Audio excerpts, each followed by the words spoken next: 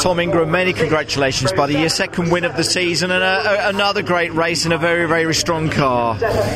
Incredible. Absolutely remarkable. We honestly knew we had a bit of pace on us with against the guys on the hard tyre.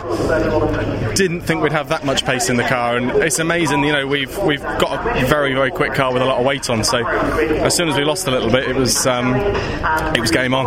I'd say it was a great start, and it didn't take you long to get past those in front of you, past Aidan Moffat, and once you had got that gap, it was fairly plain sailing, wasn't it? The gap was crucial because it just meant I could have some breathing room. Once I had the breathing room, I could manage the gap and save my tyres or push if I needed to, so it was very similar to Brands in that sense. Yeah, so you stamped your mark very early in this championship. Everyone's looking at you, a potential championship contender, and once again you proved it, you and the car and the whole Speedworks team, just how capable you are, Tom, of winning these races and doing so well in this championship. It goes to show what a great bunch of lads we've got, and what a fantastic bunch of boys, and what great work we're doing, because it is like being with your mates. You're good at this BTCC stuff, aren't you? They're not bad.